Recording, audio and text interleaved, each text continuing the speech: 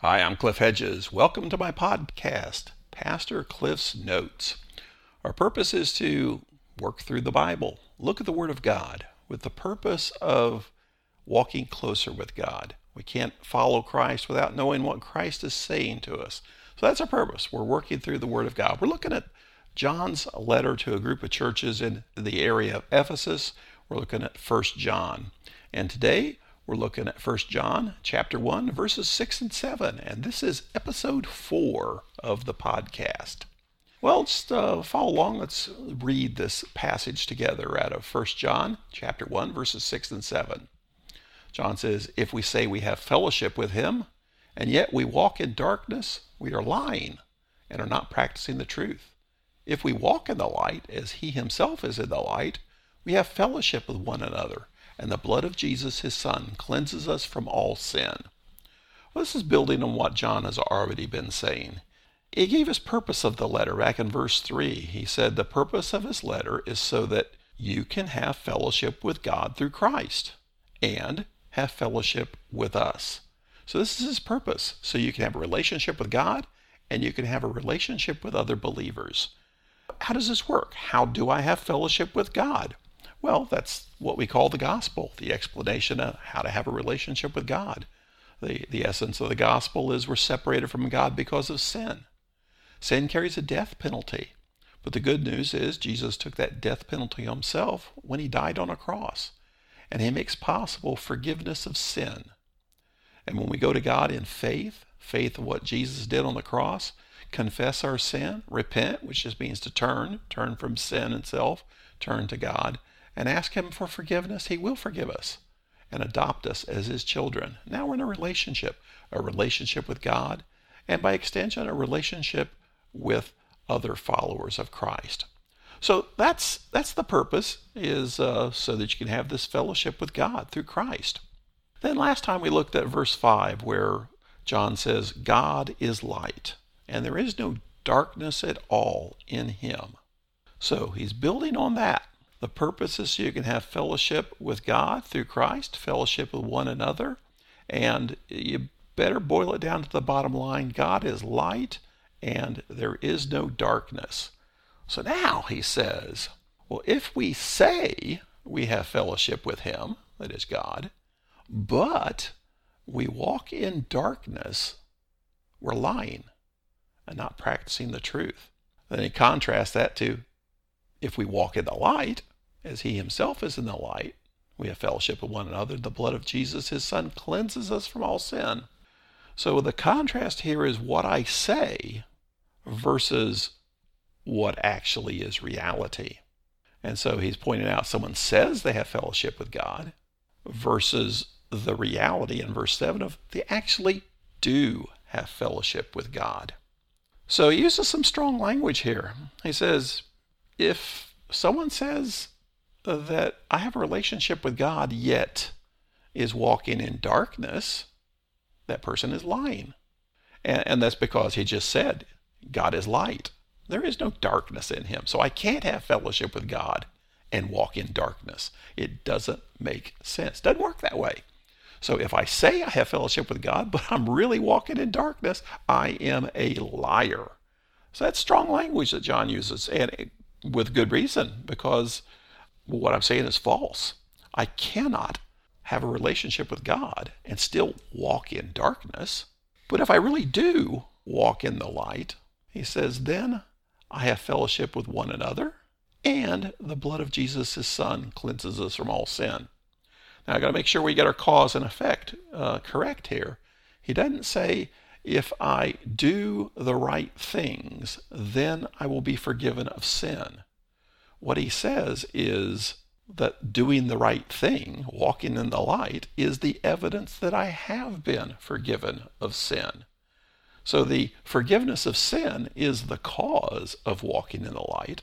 It's also the cause of the fellowship with one another. The real issue here is, am I walking in darkness or walking in light? Now, too often we phrase questions incorrectly, and we ask questions, or ask ourselves, am I saved? Or am I a Christian? And my answer would be based on something from the past. I accepted Jesus Christ as my Savior. Therefore, I am saved. I am a Christian. Now, is there anything wrong with this? No, it's all true. But it may miss something because that's based on my perception of what I did sometime in the past. The Gospel of Matthew has some, disturbing words. Jesus says, this is in Matthew 7:21, "Not everyone who says to me, 'Lord, Lord,' will enter the kingdom of heaven, but only the one who does the will of my Father in heaven. And on that day many will say to me, 'Lord, Lord, did we prophesy in your name, drive out demons in your name, and do many miracles in your name?' Then I will announce to them, 'I never knew you. Depart from me, you lawbreakers.'" So that's scary words. He says, not everyone who says, "Lord, Lord," not even those who did miracles, those that prophesied, those who did all the right things, many of them I'll say, "I never knew you." So the question there, does Christ know me? That would go back to that question of, am I walking in darkness or walking in light? Now, this isn't meant to, probably scare you one and say, well, maybe you're not really a follower of Christ. It is a challenge. The challenge is, am I walking in darkness or walking in light? And the point that John is making here is the answer to that question isn't based on what I say, it's based on what I do. Is there actual evidence in my life that I'm a follower of Christ? What he basically is saying here, if I had to reword verse 6, he's saying that if you say you're a follower of Christ, but you're not following Christ, you're lying. You're not speaking the truth. You're making a claim, but there's no evidence of that. And so the question I would then ask myself, well, is there evidence that I'm a follower of Christ? If somebody were to follow me around and spy on me and watch what I do, would they see evidence that I'm a follower of Christ? Regardless of what I claim, is there evidence of a transformation that has taken place in my life and is continuing to take place in my life? Is there evidence of change? Am I living like everybody else in the world? Or am I living as a follower of Christ? Am I walking in darkness or walking in light? So if I had to, ask some self-questions, what's following Christ look like? I would say, well, okay, what purposes define me? What is it that causes me to do anything? What motivates me to get up in the morning and pursue the things that I pursue throughout the day? What is my purpose? Is it to serve self and the things that I want, or is it to serve God? Now, none of us is perfect, but the challenge there is where's God in that definition of purpose in my life? I could say, what are the affections of my heart? Or what do I really want? What is it that really lights me up? And what am I really pursuing? Am I trying to make myself happy? Or am I trying to make God happy? What are the priorities of my life? A question there would be, what are your top 5 goals in your life? Well, it's to, excel in my job and get a promotion and develop skills. It's to develop my portfolio and get things ready for retirement someday. It's to build the perfect house. Would the idea of growing in Christ make the top 5? Growing in Christ through His Word. Growing in Christ through prayer. Growing in Christ through service. So what are my goals? Have I even got any intentional goals about my relationship with God? One of the things he says here in verse 7 says, if we walk in the light, as he himself is in the light, we have fellowship with one another. This is a challenging question.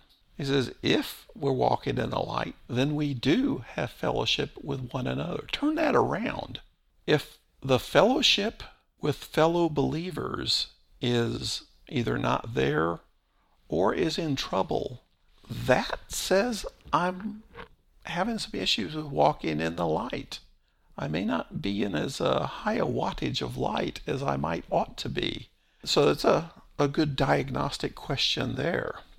What's my relationship with other believers? What's my relationship with the church?